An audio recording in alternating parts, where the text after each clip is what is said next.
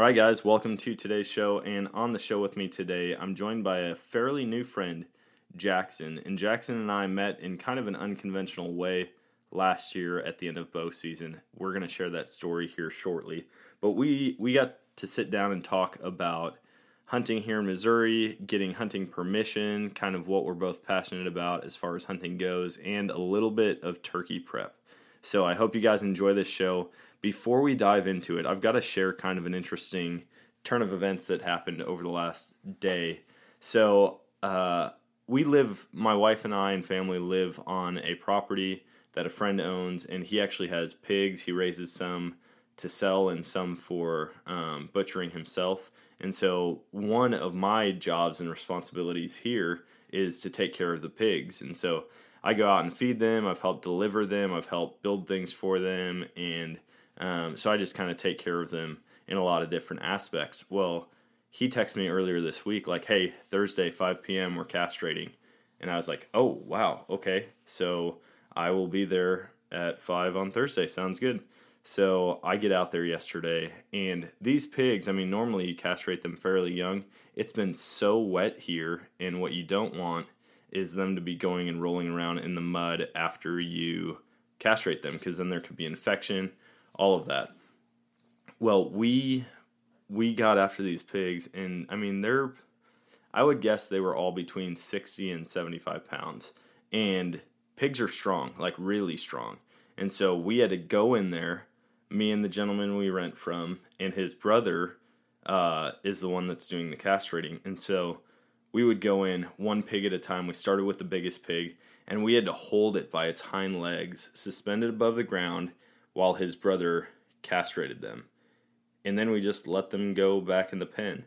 Well, it may kind of sound easy, but holding that much weight, that's squirming and squealing, was no small task. I mean, my arms were feeling it. It felt like I did the most intense forearm workout of my entire life, or like I just went to a rock climbing gym and climbed for 6 hours straight. It was that bad. And I just wanted to throw up. Like, that's all I could think about. Well, right after we did the castrating of these 5 pigs, I went to a guy's night that I go to every week. Go to a buddy's house. We hang out in the garage, play ping pong, tell stories, that whole deal. And I showed up there, and I was like, man, I'm not feeling so well. And everyone's like, are you okay? What's going on? And I told them, I'm like, I just feel like I'm going to throw up because I had such an intense workout, probably a ton of adrenaline pumping through my body. And what I just regret about the entire thing is that I didn't take a video of it, because my good friend Brad just today went in and got a vasectomy. And I wish so badly that I would have taken a video, sent it to him, and been like, hey, good luck tomorrow, bud. Like, we're all rooting for you, or something like that. Anyways, that is totally off topic from hunting and fishing and all of that, but that's just kind of a turn of events that happened last night and then this morning that I thought would be fun to share with you. So before I continue rambling about castrating animals, let's jump on with Jackson. Here we go. Like, he was doing things that were just badass. That was one of the coolest moments of my life. I was really scared, but knowing that Dan had the gun, I did have the rifle, like, we would be okay.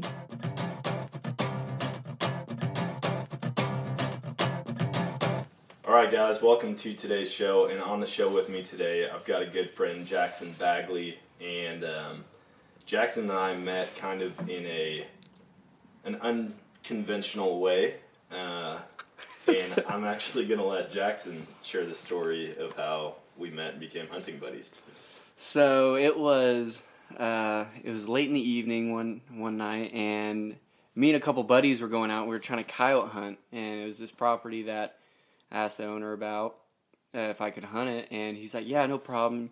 Go ahead, go out there, have fun, just pick up after yourself, you know.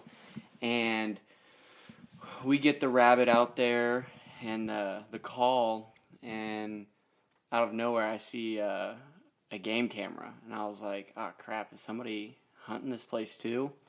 Well, probably about 15 minutes right after that, I've got Drew coming up to me, and he goes, hey guys, what are you doing out here? You guys coyote hunting? And I was just like, yeah, we have permission, just getting the basis out there and just like, it's okay. We know the owner of this place, and not realizing at that time it was the last day for bow season. And at that moment, I absolutely feel terrible. Absolutely feel awful. Because I'm like, if that was me in that position, I'd try to kill somebody, honestly. I'd be pissed off. Yeah. Because you put in a hard year just to try to harvest a nice buck. And I've been in situations where I don't even get the chance to, and I just ruined a chance for them. And then out of nowhere, Dan from the darkness comes up behind us and scares me. And I'm just like, well, there's 2 people here. How many more people are out here? And I've got these younger kids with me, and I'm like, they're not going to do anything for me. These guys will hightail it home, and I'm going to be the one stuck here. And honestly, felt like I probably just lost permission on this place, because that happens to people all the time. Yeah.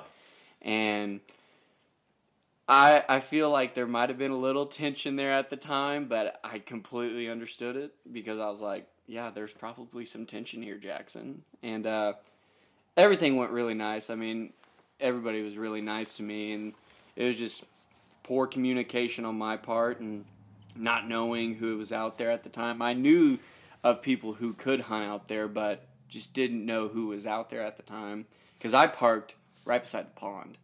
I mean, we pulled up, guns a-blazing, loud, joking around, and didn't see any other vehicles, so I thought I was all by myself. And yeah, I ruined a deer hunt for you, and I... That's all right. I remember sitting up in my stand, and Drew was on the opposite corner of this food plot. And I mean, the way the property hunts out there, it's a great spot because there's bedding on the north end of the property.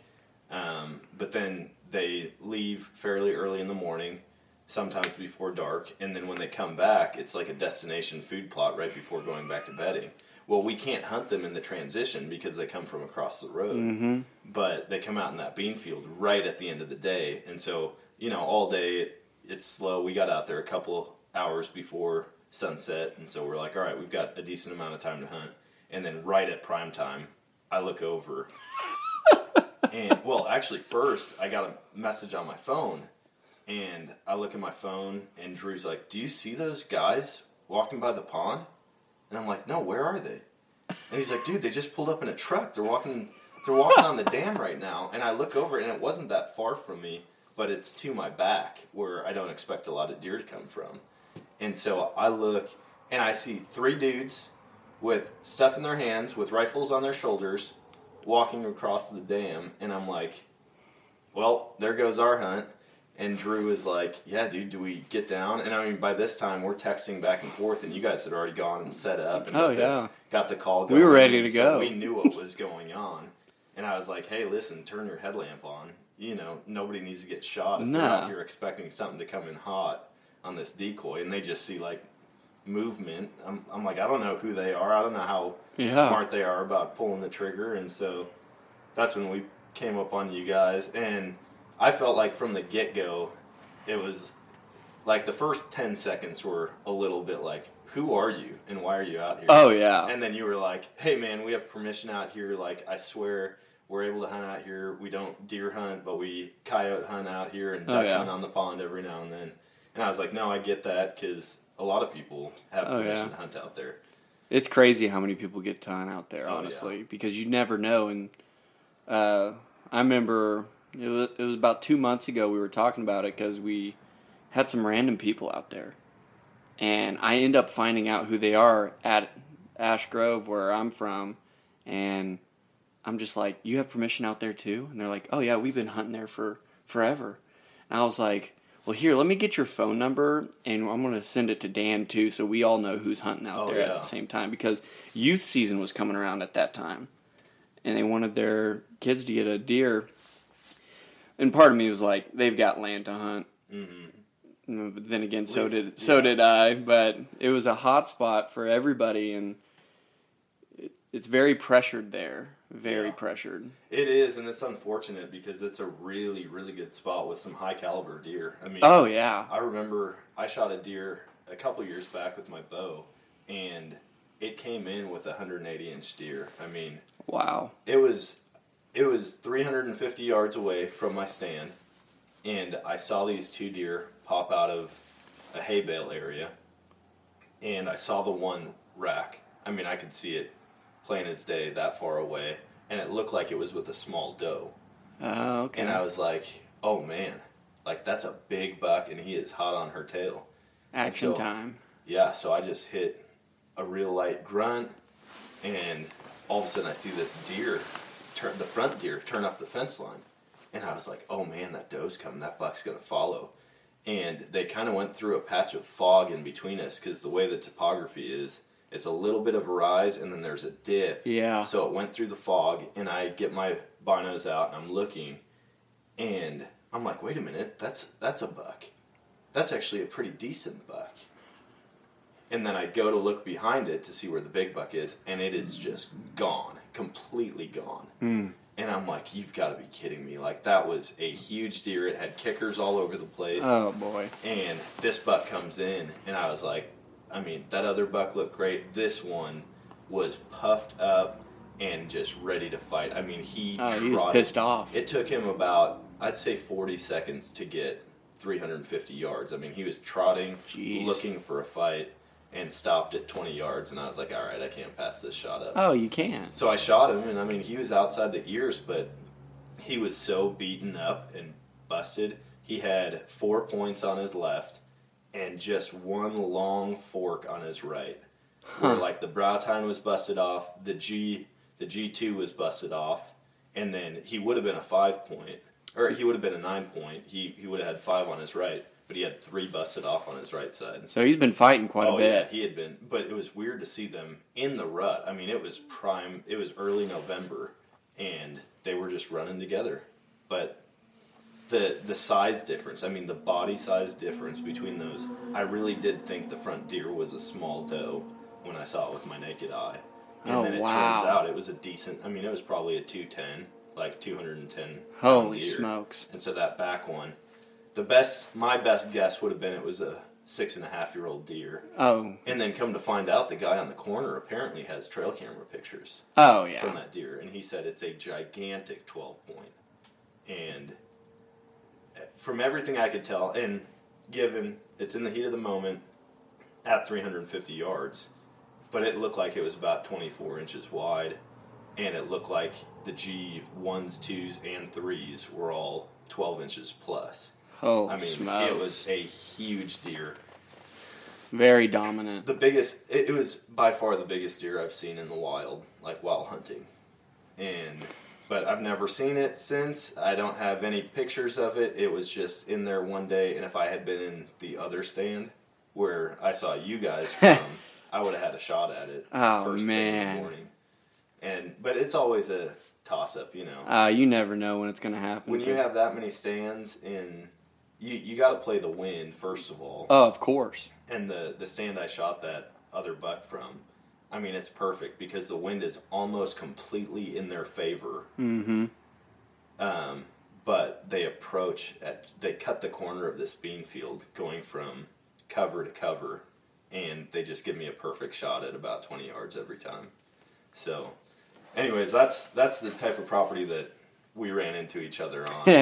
But I mean, I don't often run into hunters that blow my hunt, and then we become hunting buddies. I don't find people like that most often either. I mean, usually you're on my hit list at that point, and I probably never want to see you again. But after that, it kind of sparked off on duck hunts, dove hunts, Yep. figuring out ways to hunt this one deer. I mean, I had a deer. I had no idea how to hunt it. Oh my gosh, that buck. It haunts me till this day that I missed it. So I didn't call and get your permission, but I don't know if you saw that video I posted.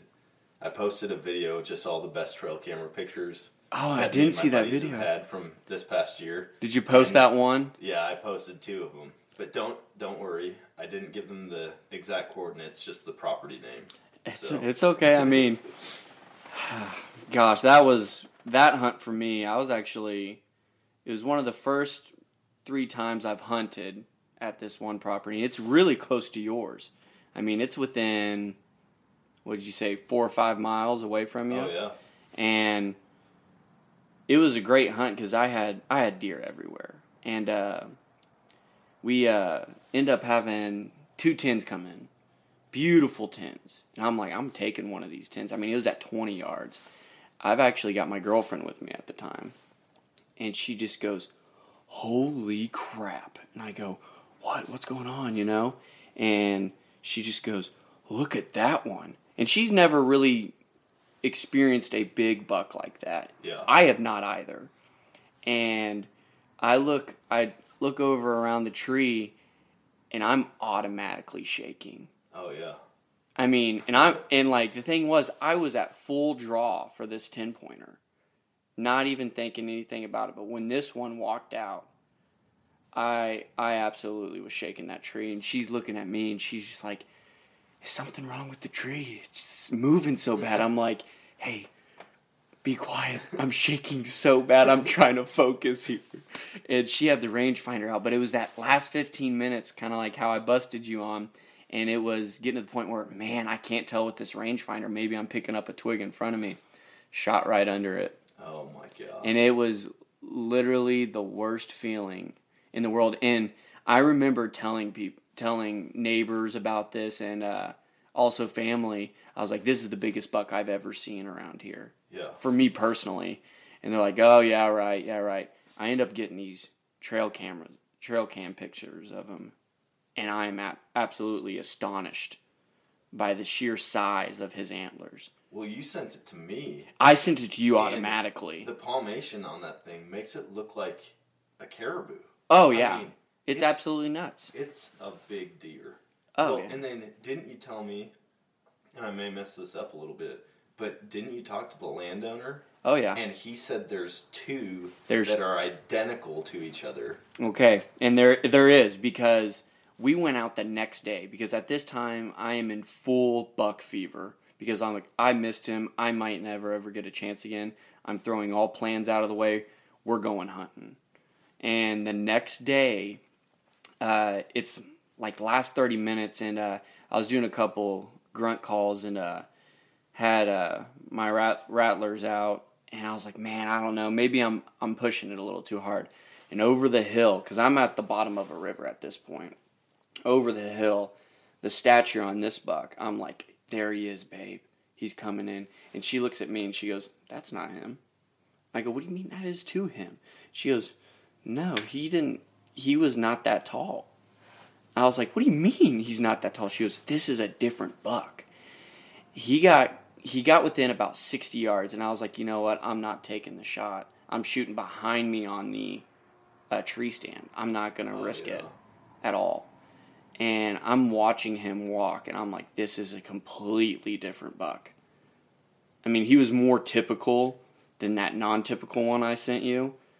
I mean, but I was just like, this is absolutely nuts. Oh, yeah. And it's so crazy because... and this is just a permission property. This isn't like you own it. Oh, you no. You just have permission on it. It's just permission from family, you know? And I got really lucky about that because, honestly...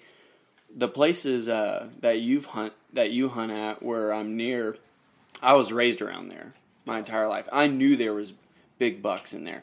I mean, 2 houses down from where I'm hunting at was where one of my family members used to have their house. And on the backside, we always tried to hunt it. And I was like, you'd get these tiny little sapling scrapes. I'm like, honestly, it's not really worth it. Let's go to the other farm and go hunt.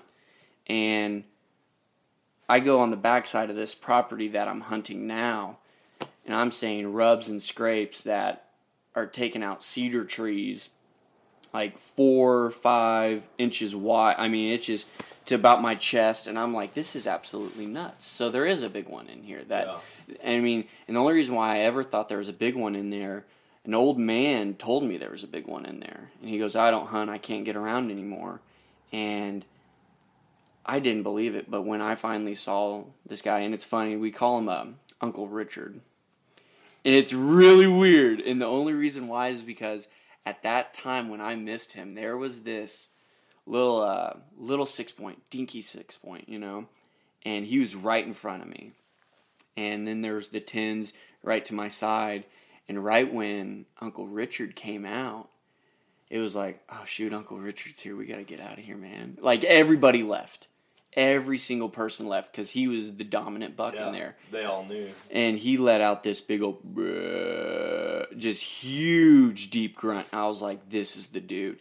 Everybody was gone at that point. I was like, this guy says, get out of my place right now.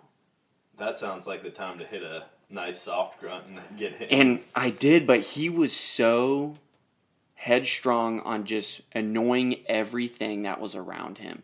I did soft grunts, I mean, just to try to get him in a little closer, maybe look my way and mosey his way over to me.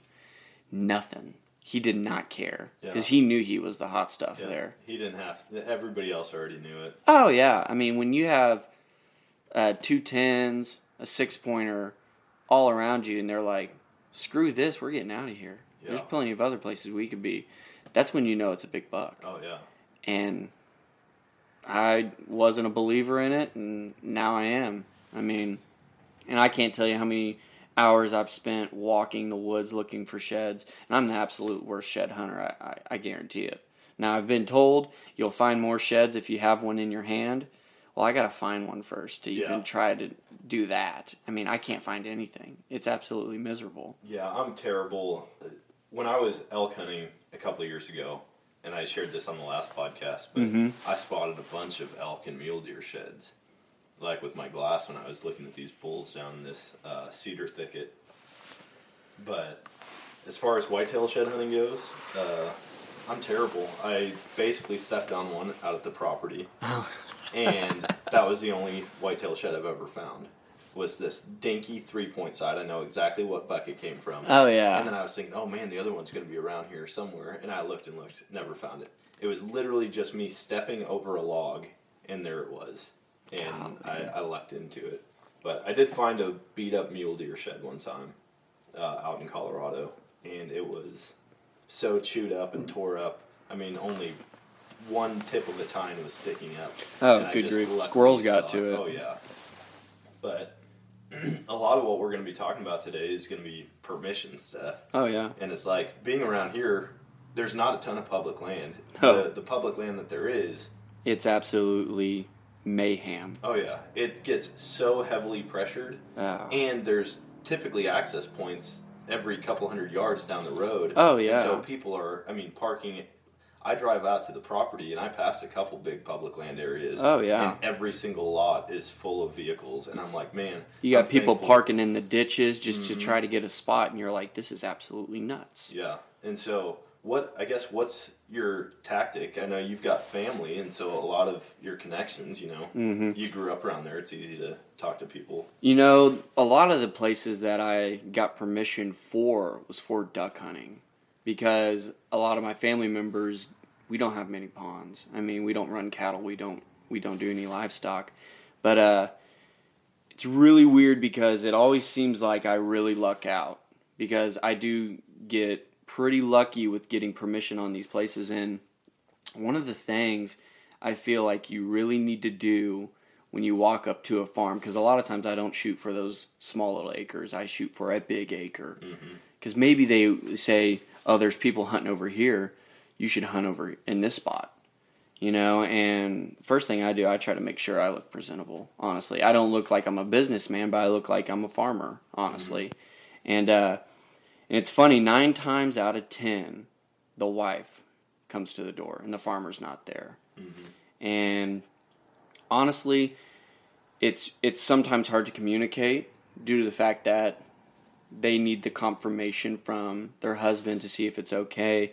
And one thing that I've figured out that helps me the most, I wouldn't say it's bribery. I wouldn't say it's that, but I usually bring a box of donuts, a box of cookies, even if they say no. And when I bring that, I'll say, hey, get back with your husband and let me know. But in the meantime, I want you guys to take this. And if there's anything you guys need me to do around here, I'll do it. Yeah. And if that's cutting wood, if that's moving stuff for you guys, I'll do it for you. I don't care. And that's a huge thing you got to do. You got to be very nice. And you can't get discouraged because you're going to fail a lot of times at trying to get properties. Because when it comes to that last 2 months before season of any season, those farmers are getting pressured by anybody, outsiders. Anybody. I mean, you might be the first person to ask them. You could be the 30th person, honestly. And you got to just keep grinding at it, because there was this one property that I got permission on in Everton. Huge pond. And I absolutely loved it because on the north side it was open pond. On the back side it was about 6 acres of just flooded timber. Oh, man. And it's a river running through it. I mean, it was absolutely beautiful. He kept saying no. He kept saying no. And every Thursday I would show up and be like, if there's anything you need, though, I'm here for you. I can do anything for you. It's on my way home. And it was the 5th time I went there. And he says, you're pretty persistent, aren't you? And I was like, I absolutely love this.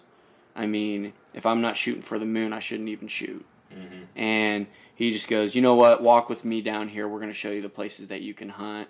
I ended up getting permission on that place. That's awesome. Oh, it was absolutely great because not only the ducks flew in there really well, but just the scenery of the place. I mean, the only thing I couldn't do there was deer hunt. I couldn't do that because the sun did that. I totally get it. I understand it. But hey, I was able to duck hunt and fish there. There's another place in North Willard, and when I say it was probably my number one favorite place to ever hunt, it was even at my uncle's farm or my family's farms. Like, this place triumphed over any other one because to get into it, it was probably 400 yards, and that's really not that bad of walking. Yeah. But when you have saplings every foot, trying to drag in decoys, your bow, anything, is absolutely miserable. Yeah. But then we would come up to the pond, and it was absolutely massive. There was sunken logs everywhere. There's trees on one side. I mean, I could play any wind I wanted to. And this past year, and it's really sad because somebody else bought the property. It's really sad because they completely bulldozed everything down. Oh, man. They made it completely crops. Took the pond out, took everything out. I mean, it was really sad to see that happen, but it's one of those things I think about when I'm asking for properties to hunt on. Go ahead and do it. What's the worst that can happen? A no? I mean, honestly, that's the worst thing that can happen to you. Because if you get to, you might only get it for a season. Yep. And that was the deal. I got it for 1 season. And it absolutely broke my heart when this one guy, he bulldozed everything. And I was even messaging the owner on Facebook, hey, can I get 1 week of hunting before you bulldoze it? Never messaged me. Never contacted me. Yeah. It absolutely sucked because I was like, that was such a great place. Why did you have to do that? But he owns it. He can do whatever he wants with it. Oh yeah, when it's not your property, it's like Ow. you just gotta go with the will of the landowner. Oh, and but we got a bunch of permission actually this last year. I took my wife out, or actually it would have been two hunting seasons ago. I took her out the last day of rabbit season. Mm-hmm. And I was like, I had a buddy coming. He has beagles, and we were going to run beagles for rabbits. And I took my wife out there before the hunt was going to start, and I said, hey, I'm just going to go try to get a couple one-day spots. Yeah. And my wife came up with me to the door, and I just said, this is my wife's first time rabbit hunting. I'm just trying to get a couple more spots that we could potentially hunt today. It's the last day of season. We eat the rabbits. And the demeanor of the landowners when I've got my wife, and I mean, she's an attractive lady for sure. And I would just kind of share that I'm trying to teach her about it. the first guy that we stopped to, again, his wife came out. She invited us in. We went and sat down. They offered us coffee. And the husband came out, and we shared with him kind of what we were doing. And he's like, oh, yeah, I mean, there's coyotes out here, and there's ducks and geese out on the pond. If you ever see geese out on the pond and you want to go try and jump them, you can get up from this side of the dam and get right up to them. And, I mean, he just laid out every permission that I wasn't even going to ask for, but he just laid it all out there and said, yeah, anytime you guys want to hunt, just come out here and hunt. Oh, that's the best feeling. We went to the next place, and it was the exact same thing. And I was like, are you kidding me? I'm like, I need to start a rental service where I just rent my wife out to hunters, and she can be a permissions wingman. Oh, you know that was the key to success for you there. Oh, yeah. I mean, because you're not just striking a conversation with the farmer, you're striking a conversation with the wife at that point. Yep. And I'm glad you said that, because I'm probably going to use that tactic now. It works. I'm telling you. We haven't implemented it a lot. I was going to take her out and have her help me get permission this year, and COVID hit, and I was just like, there's probably a lot of people that aren't interested in answering the door right now, and so luckily we've had enough properties that we could hunt to where I didn't need to get more this year. But once all these bans lift and everything, you better believe she's going to be my golden ticket. Oh, yeah. But it's funny because a lot of people think, they get into hunting and you really have to figure out where you're going to hunt if you're going to stick with the sport. Yeah. And a lot of people don't hunt long term. They may go out one or two times, but then it's the permission side of it that turns them away from it because they're like, I don't feel like I have a place to go and hunt. But I tell everybody, once you get one permission somewhere, now you can use that as a tool in talking with other landowners in the same area. And just say, hey, such and such down the street, like he's letting us hunt on his property, but we don't want to be out at his place every day, and so we're just trying to find different spots that we can go. And they're like, oh yeah, I know him, he's a great guy. Man, if he lets you hunt, exactly, you can absolutely come hunt out here. And we share that, we're seasoned hunters, and we do... And we're ethical. We take care of the animals. We're not going to leave trash. We're going to leave it better than we found it. Yeah. And then, like what you were saying, doing favors. Hey, if you ever need your fence repaired, if you need help, like getting cattle in, if you need this or that, like feel free to reach out. Because a lot of the people in the area where I hunt and where you hunt, it's a lot of old timers. And as they get up in age, those farmers are tough, but they can't do everything on their own. Oh, yeah. And so I offer, I'll come split firewood for you. I'll help clear trees. I'll help do whatever it is you need. And they'll take the risk of, you know what, he might kill a big one, but hey, I got 7 hours of work labor out of this guy. It's just as good as money. Yep. Yeah, we definitely use that tool. My dad kind of turned me onto that up in Wisconsin. There was a guy who needed some help with firewood, and my dad offered to exchange his labor for hunting permission, and he freely gave it. I mean, he was like, absolutely, you come out. And so we just went out on a Saturday, and he's like, hey, we're square, like you guys can hunt here all year. And it just took one day of cutting firewood and helping them stack, and that was it. And it's, in the long run, it's not that much work. It's really not. You just have to have the mindset of, how bad do you want to hunt this place? Honestly. If you think it's going to be a great potential area, honestly, put in all the work you can to help this guy out. And like you're saying, they know other farmers. I mean, they're going to give you permission on those other farms because they're like, if he's an upstanding guy for this farmer, I should let him hunt too. Maybe I can get something out of him. Well, and they will too. They'll refer. I mean, I always ask that question kind of towards the tail end of the conversation. Hey, do you know anybody else who might be interested in letting us hunt?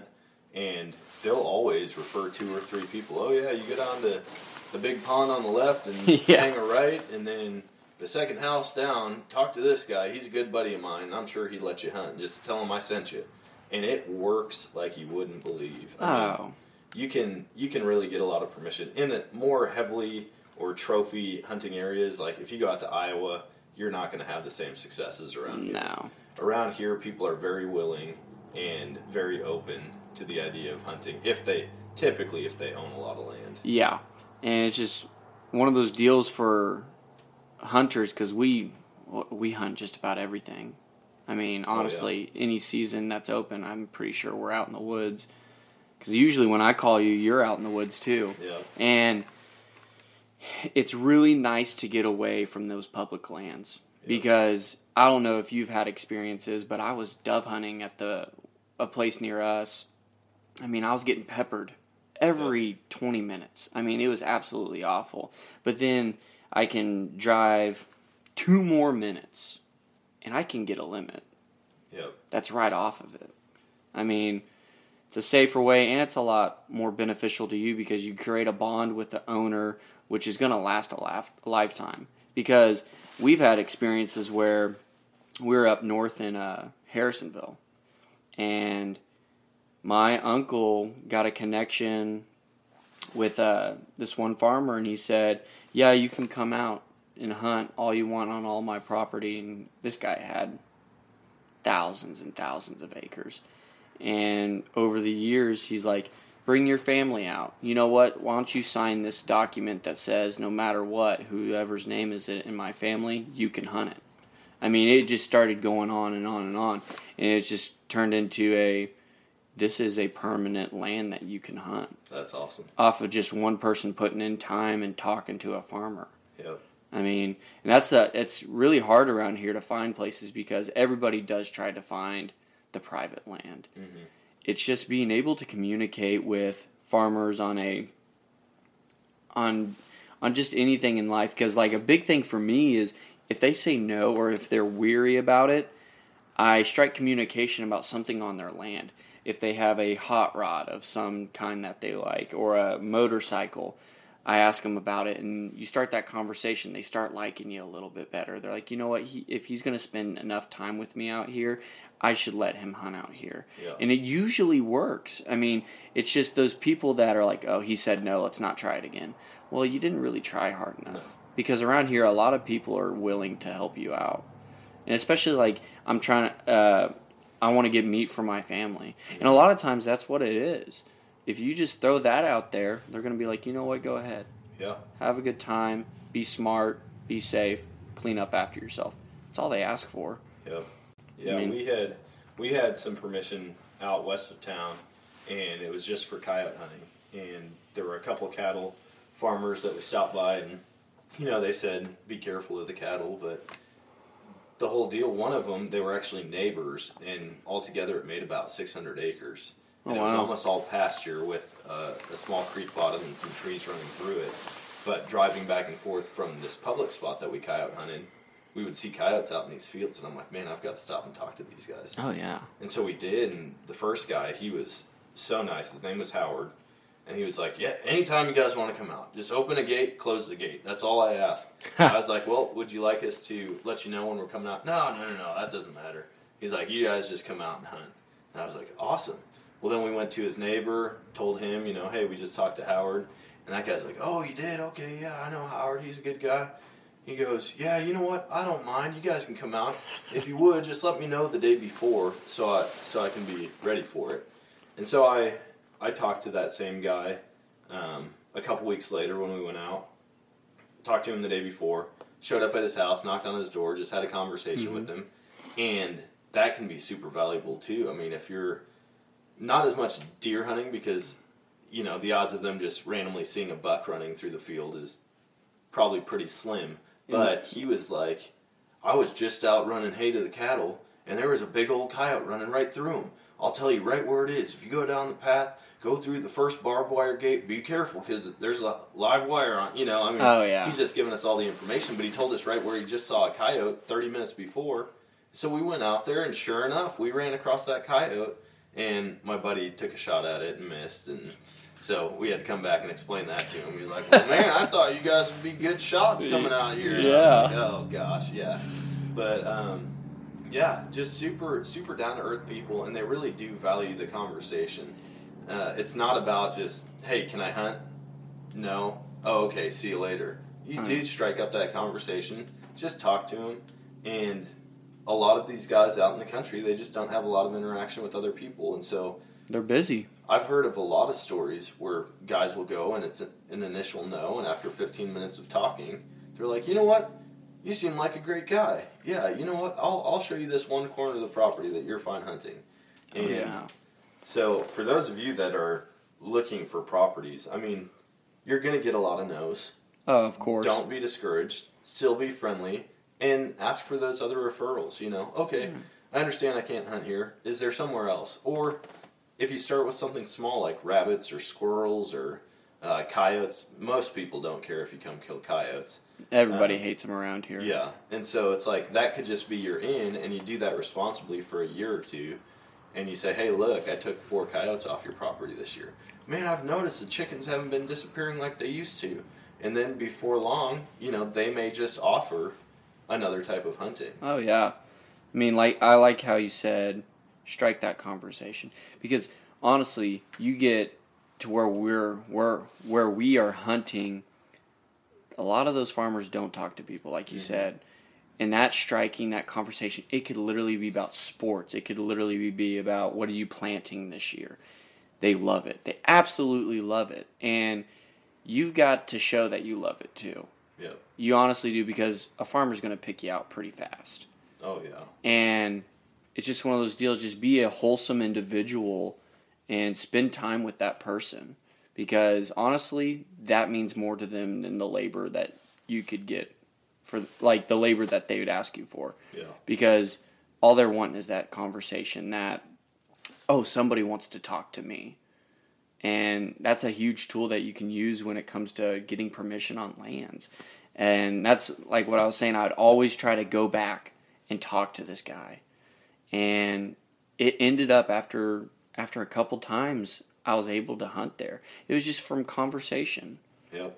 I mean, drinking coffee and eating a donut. I mean, I need to up my donut budget, it sounds like. it helps that my mom owns a bakery. Oh, yeah. So it kind of helps out in a way. But Well, my wife owns a wedding coordinating business, so I don't think I could really leverage that very well. you know, But donuts, that's... you never know. You might run across this young farmer at some point. See, if I was the farmer and you showed up with donuts and you said, you know, you can keep these donuts, you know, Yeah. just enjoy them. I'd be like, well, why don't you come back next week and we'll chat. And then you come back next week and maybe I'll just keep saying no until I've had enough donuts and then you'll get a yes. And you know, that happens a couple times, but over time you start building that relationship with that person. You know them by name. You don't even really have to call them. You can just show up and they're willing to talk to you. And you just help them out with a few things. That bond starts to build, and you know what? This person seems like a good individual. And all of a sudden you're in a tree stand. So you build those conversations, and it sounds like you build them for a lot of different types of hunting. Oh, yeah. So, I mean, I ran into you when you were coyote hunting. Yeah. I was deer hunting. Now we've dove hunted and duck hunted, and I know you're big into whitetail. Very big into it. So what if you had to today shut down all hunting activity except one? What would that be? Oh, man. That is very hard. That's a tough one, isn't it? The thing is, like, when it comes to, like, turkey hunting, it's pretty fast. It happens within about 45 to an hour. Deer hunting, that's a 2-day window. There's been a week where I haven't seen anything. But I honestly think I'd have to go with whitetail. Yeah. I honestly would have to, just because when I shoot a turkey, I'm like, oh, man, I shot a great tom. When I shoot a big buck, or if I get to shoot a big buck, I'm absolutely thrilled. Yep. Like yeah, I was shaking beforehand. Oh, you bet I am shaking like crazy afterwards. Like nobody could get me off the high I am at that point. Yeah.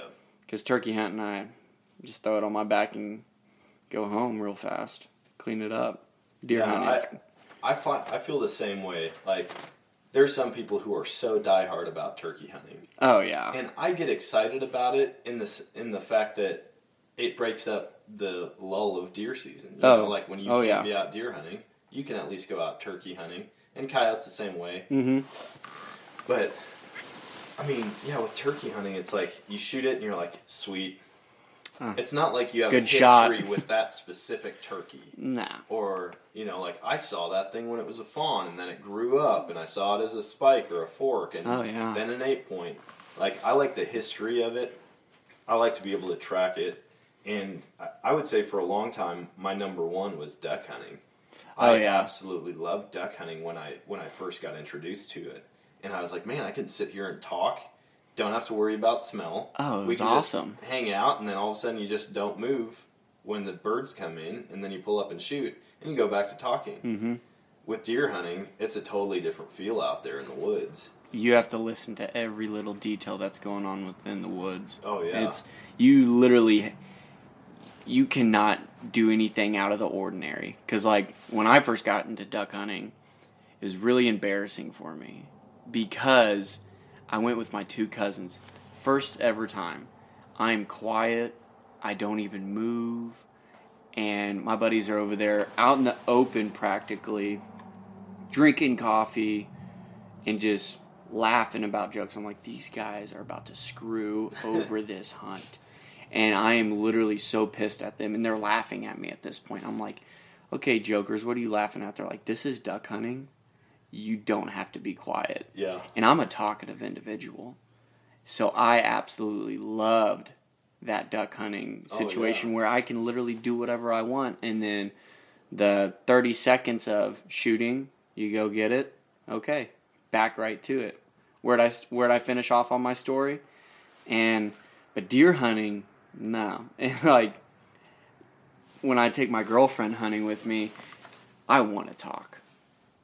I absolutely can't. And like, she didn't get that at first because I'm usually a talker all the time. And she goes, hey, what are you doing? What are we doing after this? I'm like, hey, you need to be quiet. Like, we can't talk right now. And she goes, well, you need to shut your mouth too. Like, and it's just one of those deals. I'm like, man, this is completely different. Like, and it made me realize because like, you do watch those deer grow up. Because if I was to watch somebody shoot a turkey on the property right beside me, I'm like, oh, nice shot. They just got here. They just got a better spot than me. Yeah. Now, if I watch somebody, and let me ask you this, if you saw somebody shoot your big buck that you've been watching for years, how are you feeling compared to a turkey? That happened to me, actually. And it wouldn't have been you because this was years ago before we had met. I was tracking this deer, and all I had was nighttime pictures of it, but it was pretty consistent through the month of October. Okay. And I thought, this is going to be the buck. I'm going to shoot this monster. And we called him Big Easy. He was a wide 8.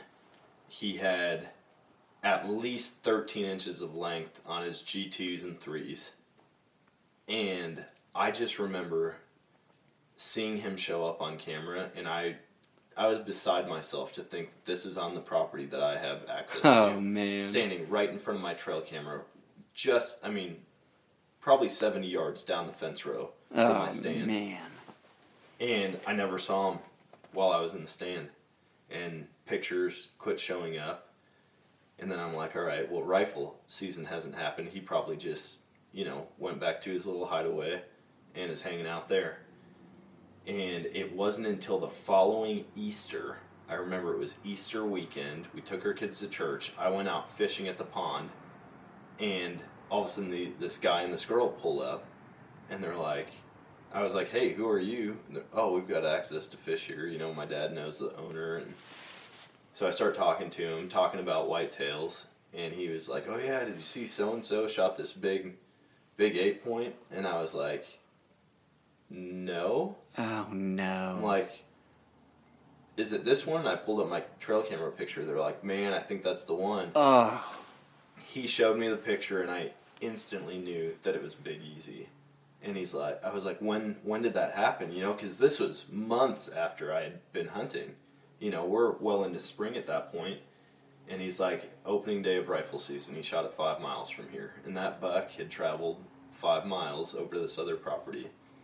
And the guy took him. And that just kills you. I mean, your fishing trip was just over I at was that sick point. to my stomach. I started calling my buddies like, "Hey, Big Easy's dead," and they're like, "Did you find a deadhead?" I'm like, "No, I just got Somebody's photo got it on their confirmation. wall. I've still got the picture on my phone, and I look back at it because it killed me. But like you were saying, if someone shoots a turkey, you're like, "Hey, great job."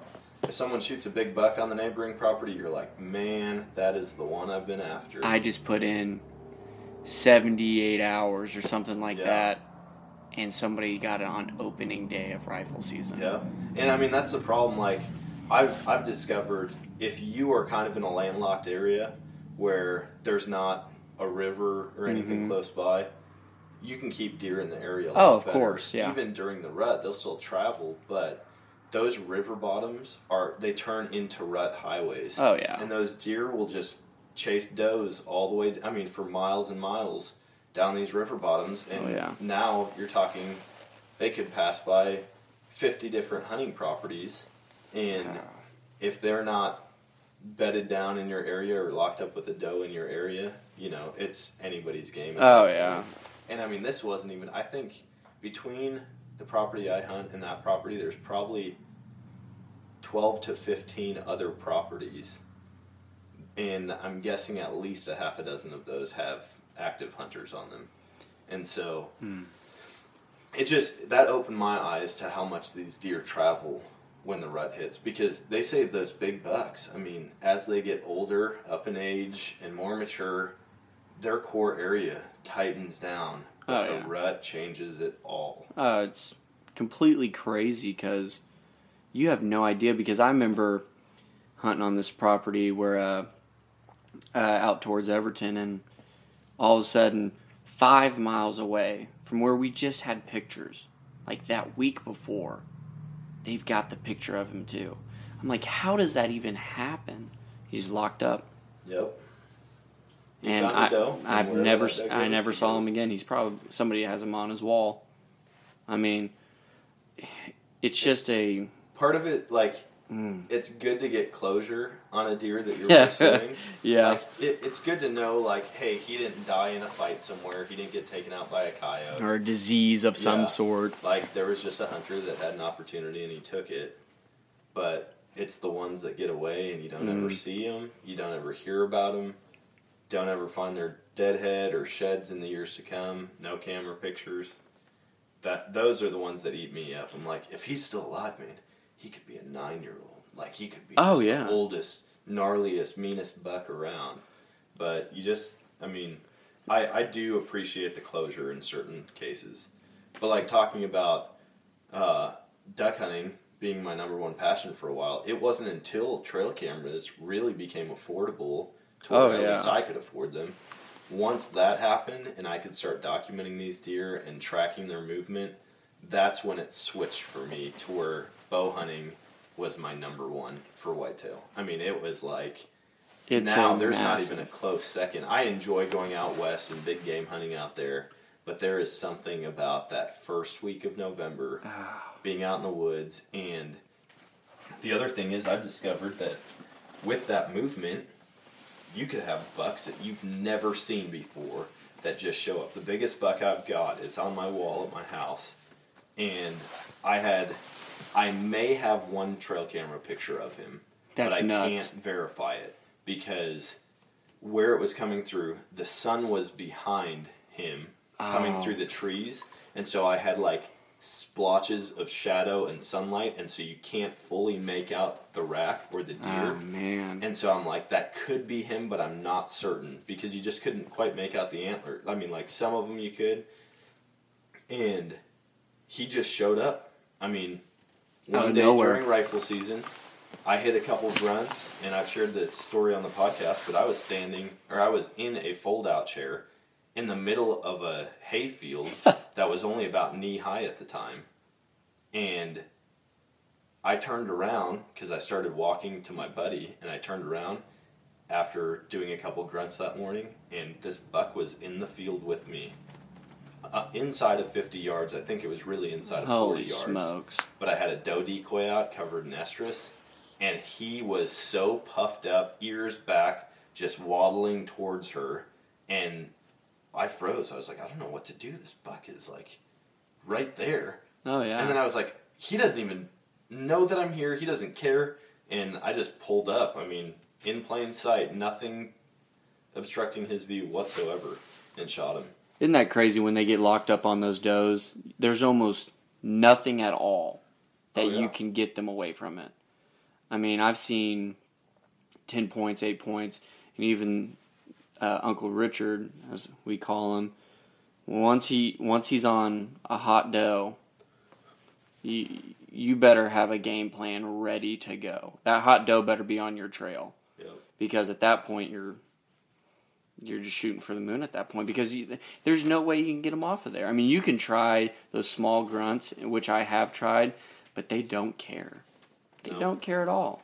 They're like, whatever. If you come close enough, I'll care, but oh yeah, if they just hear something in the distance, it's like, no threat to me right now. Nah.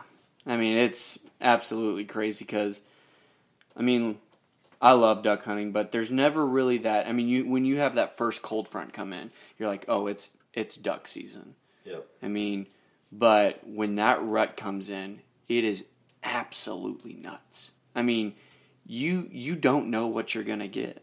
No. And the cards are a little bit more in your favor at that point because everything is moving. I mean, I absolutely love it because, yeah, you'll have those nights where you might see 2 does, but then you'll have a night where you see 15 deer. Mm-hmm. And you're like, this is the place to be at right now. Hopefully, Big Boy comes out. And it's just that uncertainty of it that kind of drives us deer hunters to just want more. Because, like, I don't know if anybody shot that guy, that big buck that I had on camera. I feel like that is one of those deer that if someone did, you'd be hearing about it or reading about it. I hope so. I'd like to meet the mount, you know. Oh, man. Can you imagine putting hands on that thing? I don't know if I could get my hands around it. I mean, oh, no. I mean, it'd be just palming. It was the craziest thing I've ever seen, and that's why I've been shed hunting like crazy just for confirmation that he made it. Yeah. He made it, but I can't find anything at all. And it's just gut-wrenching that he could have died. How many sightings or trail camera pictures did you end up getting? 3 trail cam pictures. Well, 1 sighting, I guess, and then his brother. His brother's just as big. I don't have... So it wasn't one that you've seen a bunch. I mean, you just knew it was in the area for... And it didn't help that I started out on this property late season. Yeah. So I didn't have that early spring deer camera out where I could see what's going on. I mean, it was just I came in there, put the deer camera out. Oh my gosh. Well, I think you contacted me that same week and you're like, hey, I just got permission on this property. I did. And that week you got pictures of him. Oh, it was the craziest thing. And for me, thinking that I'm the only person there and finding out that I have a tree stand on the other side of the property, like right on the other side of the fence, and his tree stand's facing the fence. That's 60 yards away from me. Man. And I actually lucked out, and it was crazy because I was in a blind at this time, and we had quite a few does and some a small 10 and then an 8-pointer right behind us, and the guy comes walking out, and I was like, who the heck is this guy? And he told me, he's like, there's a big deer in here. I go, really? He goes, oh yeah, there's a monster. And I knew about this deer at this point. I didn't want to give him any confirmation on photos, nothing. And he goes, I missed him last week. Oh, man. I was like, you missed him? He goes, 40 yards. Shot right underneath him. I was like, you're joking. He goes, I can promise you one thing. You will be shaking when you see this deer. And he was not wrong at all. I mean, it was... man, I'm getting sick of thinking about when I missed. I'm getting sick right now of thinking about missing him. That's the most gut-wrenching feeling, man. Let's switch gears real quick because we've got turkey season coming up. Oh yeah. And before we actually recorded, you started telling me about this property. Yeah. That now you've got access to. Mm-hmm. And what are you doing to prepare for turkey season? Do you put cameras out leading up to turkey season? You know, I really don't. because a lot of times you can see sign on the ground automatically. I mean, it looks like a scrape, but it's just turkeys just digging up worms. Yeah. And I mean, there's this area, and I'm seeing 60, 70 holes. I mean, and you got to think, it's not 60, 70 turkeys. It's probably 20 turkeys rummaging around through the leaves. And I'm just like, this is a good place. And then I've got my family's place that we're going to try to hunt. And a lot of times you can just see them in the middle of the field, crossing from wood line to the other wood line. I mean... So you've got a pretty good idea of where they are. So you don't have to, so, like, where we ran into each other the first time, I've got cameras up out there because I used to live on the property, so I could tell, I knew right where they were. Oh, yeah. But now it's like I'm about 30 minutes from there. Yeah. And so I keep trail cameras out throughout the spring, one, to see when the deer are shedding, and then also just to figure out what the daily patterns of those turkeys are. And so I think I've got it locked down pretty good at this point where I can kill one. It's really nice at this one property that we're going to hunt. It's actually right off my grandparents' house. And you can sit on the back porch and see and hear where they're going up to roost. And you can just be like, on the map, okay, they're right here. We're going to go right down this fence line. And usually within 15 minutes, we're done. Yeah. That's why it's not my favorite. But it's still that adrenaline rush because a lot of times when you whitetail hunt, you don't get the sounds that a turkey makes. Yeah. I mean, they communicate with you. They let you know it's about to go down. That's what's adrenaline. That's where the adrenaline comes in for me. But it's here in Missouri, there's tons of turkey. Mm-hmm. It's absolutely nuts. I mean, we've got, like I was telling you, we've got one group that's got 50, got another group that's got 20 of them, and just really, you don't have to play the wind. You just show up in the morning. All right, they flew down, crack the call a couple times, and hopefully they get your you get their attention, and they'll come right in. Oh yeah. I mean, it's fun. I mean, especially when you can get one in about 10 yards. He starts to strut a little bit. That's when it's fun. Yeah. But then you're just kind of toying with him at that point. Can you imagine if bucks communicated like that? Like, oh, man. Imagine if you could hear them and know where they are before they came in. I can tell you. I mean, that's basically elk hunting. Oh, yeah. Like, if you're bow hunting for elk, not as much like when I go, it's second rifle season. Yeah. Out in Colorado. And so you'll still hear them bugle, but it's not like the hills are lighting up with bugles. You'll just hear them randomly. Yeah. But, dude, just imagine if whitetails were that talkative or that loud to where you could hear them from hundreds of yards away and you know they're working their way towards you through the woods. That would be... There'd be a lot more wall hangers at that point. It'd be a lot easier. I think there'd be a lot more wall hangers in the beginning, and then all of the big bucks would disappear because everybody would kill them. Everybody would kill everything. And then you'd have to go to the 4 points on one side, the restriction. Yeah, I'm excited. I think it's going to be a good year. We were talking about just the turkey population around here seems like it exploded this year. Oh, yeah. I've seen more already this year than I did all last year combined, I think. Oh, it was actually funny. This morning I was heading to practice, and I absolutely get terrified because there's a turkey right out on the front porch area. Not on the front porch, but about 20 yards in front of me. Takes off flying. I mean, I just woke up. Absolutely terrified at this point, because when they take off, it's loud. Oh, yeah. And I'm just like... It's going to be a good year. That's a sign. It's going to be a good year. They're just telling you they're ready. They're ready. I mean, they're coming to the front porch. Are you kidding me? I mean, it's going to be duck hunting at that point. Dude, our neighbors, so last year, it was so frustrating because every single day I would come back to my house, I'd make that 30-minute drive home, and I mean, the turkey hunting was killer. I had birds right on the other side of the fence. I mean, from me to you away, literally, I had 3 toms strutting. They were spitting and drumming, like I could hear everything. And I had never heard all the different sounds that hens and toms make. Oh, yeah. Until I was that close. but they were on the neighbor's property, and I wasn't going to shoot through the fence. Yeah. You know, a lot of people will do it and just grab it and throw it over quick, but that's just not. It's not ethical. That's not what I do. I don't want to have to hide facts from a story, you know, when I'm sharing it down the road. And I would be driving home, and every single day, our next door neighbor has a bird feeder out right off their back porch. And every single day for the entire turkey season, on my way home, there would be a turkey sitting there eating at the bird feeder. Just all the feed that dropped underneath it.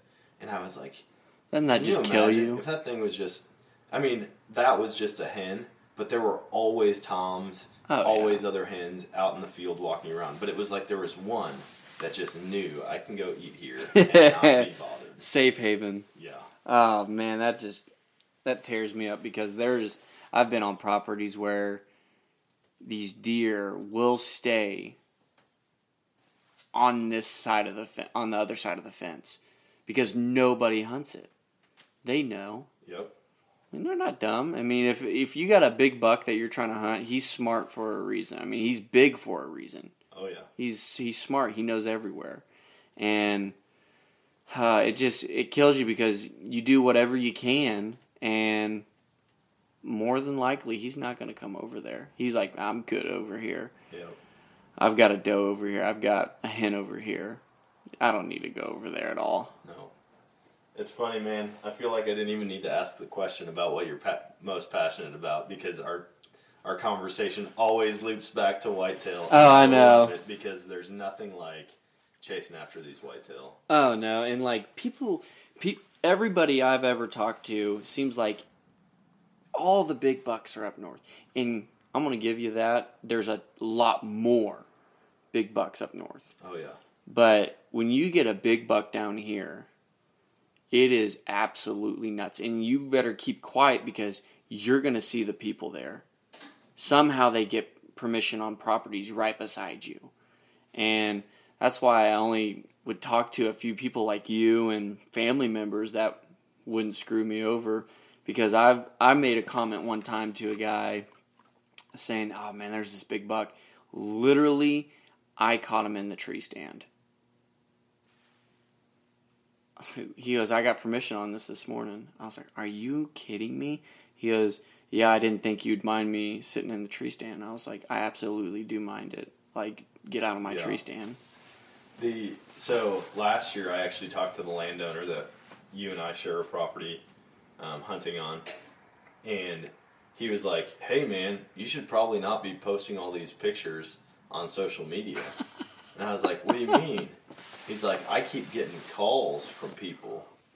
And I'm like, how do they know? Like, I don't know a lot of people in that area, but apparently somebody knew, and they started spreading the word that I was seeing these big bucks out there and posting pictures of them, and they figured out where I was hunting, and they started calling and asking for permission. And luckily, I mean, he told me he's going to have anybody call me that wants permission out there. Yeah. And that way they can coordinate when we hunt. But I'm like, we've got the woods, I mean, we've got the property pretty covered when it comes to whitetail hunting. Oh, yeah. I've got other people, I mean, he gave me permission to invite or turn away anybody I wanted. And so I've got a group of guys that don't have any other spot that they can hunt. And so I let some other guys come out and hunt with me. But I was like, man, this guy is like probably 86 years old now. Yeah. And somehow, like, social media came up, and he's like, hey, man, I wouldn't be posting all that stuff. So I'm going to be a lot smarter about doing that, and hopefully I'll diversify my hunting properties even more throughout the year. That's the thing, coming from a small area where we're hunting. I mean, it's a small farm town. It is. News spreads like wildfire. It does. And it's very funny you said that about the social media because the individual I talked to was the one who he said something to the owner. And I was like, oh, I had no idea. I didn't know there was big bucks there. Oh, yeah. I was like, all I do is fish there and coyote hunt because I've got other places I can go. And literally it's 5 minutes away from you anyways. So whatever I'm going to see, sometimes you're going to see it too. Yep. Especially during that rut. And I remember that conversation with him. He goes, yeah, he needs to stop posting those. I'm like, oh, I don't think it's that place. I really don't. He goes, I know it is. I'm like, I don't think it is, man. Oh, Just God. trying to convince him this is not the place. And no, I remember all You just that. gotta tell him, like, I'm a crazy, like, special forces MMA fighter. Like, you don't want to mess with this guy. Hey, when I first met you, that was the thought that came through my head. I was like, this dude just came out of the dark. He didn't even say nothing. He just came up behind me. I mean, I was scared at that moment too. Maybe you should just pull that tactic a little bit more, dude. Hey, this is my property.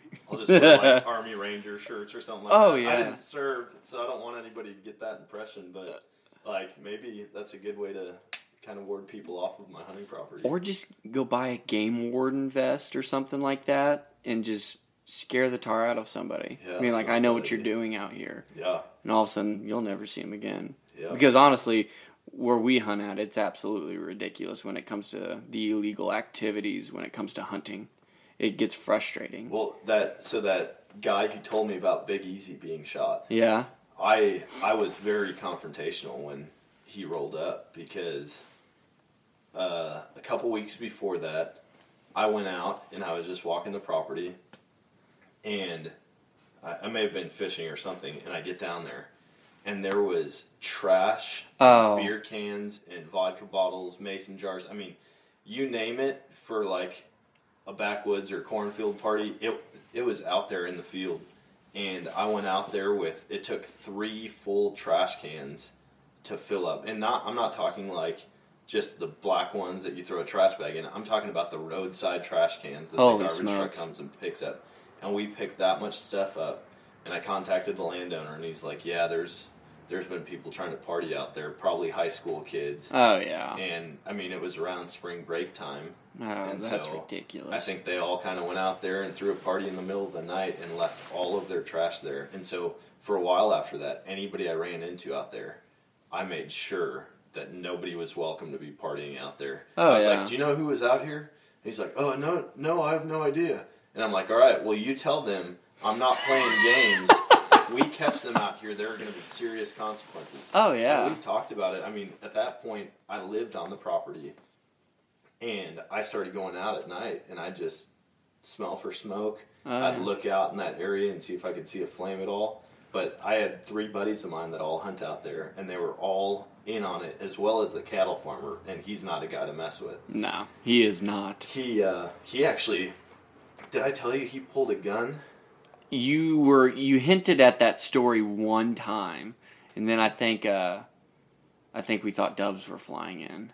Oh, yeah. So I don't, at this point, I don't know which stories I've told on the podcast or not. So listeners, I apologize if you've heard this one. Just fast forward a couple minutes. But me and my brother was in town from Colorado, and I took him out bow hunting. Mm-hmm. So I set him up in a tree stand. I sat in another one. And I heard some yelling down by the creek bottom. And I was like, well, that's weird. It wasn't like screaming or anything, but it was like somebody yelling. And I was like, I can't make out what they're yelling about. And I text my brother, and we both got down from the stand. And I walked down there, and I didn't see anybody. Well, then I see the cattle farmer driving through one of the pastures, and he whipped around and just parked facing our truck down in the creek bottom. And he comes flying down, and I see, it looked like a 44 lever action sticking out of the window. I mean, it wasn't pointed at me, it was pointed up. And he pulls up and he goes, and who the hell are you? And I took my face mask off and my hat off, and I'm like, hey, I'm Dan Matthews. I used to live right here in the house. Oh, yeah, I know who you are. He's like... Slowly puts the gun back in the truck. Yeah, and he goes, and who's Drew Edwards? And I go, that's my buddy. And he goes, well, I came down here and I saw this truck, and there's been partiers out here, and there's been poachers out here, and I was making sure it wasn't a cattle thief. I was about to have my guys bring the tractor over, and I was going to push this truck into the creek bottom. I believe it. Like, nope, it's just me. I go, I'm actually using my buddy's truck because my vehicle's in the shop right now, and he's out of town, so he said I could use his truck. Holy smokes. And so then he proceeds to hand me a bunch of mail and information that he had gone through the truck to find out whose vehicle it was. So he went through your He truck. went through Drew's truck to find out whose my vehicle it was. God. And he's like, I got to make a couple calls. I got to call the law off. They're on their way out here. And so then he called, and then I called and made sure the landowner knew it was me. And, I mean, that turned into kind of an ordeal. But I was like, it's a good thing this guy's not, it's a good thing I wasn't a poacher. I don't know what that would have turned into. But he was one of the guys that I told about the partiers out there, and he said, this is what we're going to do. We're going to go out there if you catch them, and we're going to chain all the gates shut, and then we're going to call the law, and they're all going to get busted. And I was like, I could see that. I mean, these farmers around here, they don't play. No. They don't mess around because in that area, there's no cell service. Yeah. We found a stolen trailer out there. Oh, yeah, I remember you telling me about that. We found that out there, but I told my buddies, I was like, this is what I'd like to do, because I'm not like, I don't just start fights with people, but I really do enjoy fighting. I mean, we used to put on boxing gloves. Oh, Growing yeah. up, me and my neighbor, we would duct tape folded up T-shirts to our fists, and we would just beat the tar out of each other.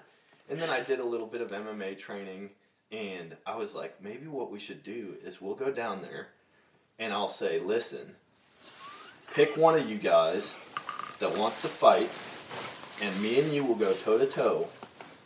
And if you win, you guys can leave free and clear. Nobody else is getting involved. It's fight night. But if you lose, the cops are showing up, and this is a fair fight that we both consent to, so there's no charges being pressed. Yeah. But we're going to duke it out, and then you can stay or you can leave, depending on the outcome of the fight. I was like, that hilarious. Was my goal. I was like, oh man, I want it to happen so bad. You would have a sign out, I bet, saying free to party, and all of a sudden just take it off when you show up. Just be like, all right, here's the deal. Just, I could see you doing that. That's funny, though. I can't remember if it was like an internet video or if it was in a movie, but I remember seeing this fight scene, and this guy, he's like ready to fight. Yeah. And the one dude goes to the truck and grabs a baseball bat. Oh, and the guy's like, whoa, I thought this was going to be a fair fight. He goes, it is. This isn't for me. This is for you. You're going to need it. And the guy immediately said, dude, I don't want to fight anymore. I don't want to fight. And I was like, man, that's a pretty cool tactic. I'm going to have to use that. And then until they're like, yeah, give me the bat. Yeah, and then I'm going to be like, oh, you called my bluff, man. Party away. But that's I had some one funny other guy. stuff. This was it was the funniest story I've heard about getting out of a fight. He said he was walking downtown Chicago. Yeah. And that's where he lived. And these three guys came up behind him and they were talking crap to him. Yeah. And he's like, they're going to try to fight me. I know it, just by the way they were talking. And he said, so what I did is I unzipped my pants, I took my belt off, and I dropped trowel to where they could see everything. And I started jumping around like a madman, saying, all right, let's fight. And he goes, and they all three took off running the other way. And he goes, I'm telling you right now, if you ever want to avoid a fight, just take off as many clothes as possible, because nobody wants to fight a naked guy. Nobody wants to fight. And I was like, I don't think I'll use that strategy, but I'm glad it worked out for you. Because who knows, you might get somebody crazy and be like, oh, this is how it's going down. Yeah. Let's do it. Yeah. Let's right, do it. on. They start stripping. They're like, let's do this. This is how it's supposed to be. I feel like that tactic would be pretty effective. If I was trying to fight somebody and they started taking off clothes, I'd be like, I just lost interest pretty quick. I'd be like, this dude's on drugs. He's absolutely crazy, but he's in between me and my truck, so I might have to try this. No. You're looking forward to it. Oh, yeah. Wow. Well, this conversation got away from us a little bit, but I appreciate all you guys listening. And Jackson, thanks for being on the show. I know we've talked about doing an episode for a while. I've been excited for it, and I'm excited to hunt more. Yeah. More stories to come. We're going to have a lot more episodes coming up as turkey season comes through, and then we're going to be hitting coyotes pretty hard. Oh, yeah. I was telling Jackson I pulled cameras, and out of 99 camera pictures, I had 93 pictures of coyotes. And so we got to clean those up, especially leading up to fawning season. Oh, yeah. They've got to go. Gotta go. So we'll take some of those out, but I appreciate all you guys listening to us, and stay tuned for more content. Actually, before I let you go, if people want to just see some of the stuff you hunt and fish, where can they find you on social media? It's Jackson Bagley, and that's Bagley on Instagram. I mean, I don't post a lot, but I'm starting to now more than ever just because I've got the free time to fish, hunt, and do whatever. It's really amazing around here in Missouri. Yeah. You just get about everything. Yep. And for those of you who are going to try to find out my location of hunting, I am ex-Special Forces and UFC fighter, so don't even think about it. You'll see me out there naked, ready to fight. All right. Thanks, guys. Well, that is going to do it for this episode, and this one was kind of all over the place, but I hope you enjoyed it. I definitely enjoyed sitting down and talking with Jackson. It seems like every time we get together, we can go on and on and on about hunting stories, about what we're excited about, preparation, the whole lot. And so Jackson's somebody that I'm going to be having on the show a lot more often. We're actually talking about going after some striper and walleye. He's got a spot where he knows that they're running and will be for a little while to come still. So I'm hoping that we can sit down and do another podcast about that. That's something that I haven't done in a long time. I mean, I grew up fishing walleye up in Wisconsin, up in Canada, Minnesota, but ever since I've moved down here, which has been like 14 years, I don't think I've walleye fished a single time. So I look forward to getting on the line with him some more, and I hope that we can get after Uncle Richard this year. I'm telling you, that buck is a stud. I'm going to post a picture of it on my social media platforms so you guys can check it out. I think there's actually a video already up on TikTok. It's the last 2 pictures of deer on my best of 2020 trail camera photos. So go check that deer out. It is a true freak. I mean, I can't imagine seeing it in person, much less getting an opportunity at it and missing. So hopefully he has more luck next year. And before I sign off for tonight, I just want to encourage all of you, if you have not yet done it, go and leave a review and a rating on whatever podcast platform you're listening on. I've actually been at 99 5-star ratings on Apple Podcasts for quite a while now, over a week, I believe. And I'm just trying to break that 100 mark. So if you haven't done so already, it definitely helps me out with the podcast, with getting it out in front of more people. The higher the ratings, the more listens, the more people end up seeing it. So please go check that out. And if you do, leave a message on one of my social media platforms telling me that you did, because I will be giving away one of our first ever Nomadic Outdoorsman t-shirts. Yes, I'm going to be making some t-shirts here in the next month, and then one lucky person who leaves a review and rating and lets me know about it will be receiving a free Nomadic Outdoorsman t-shirt. So please keep an eye out for those, and until next time, always choose adventure, and God bless.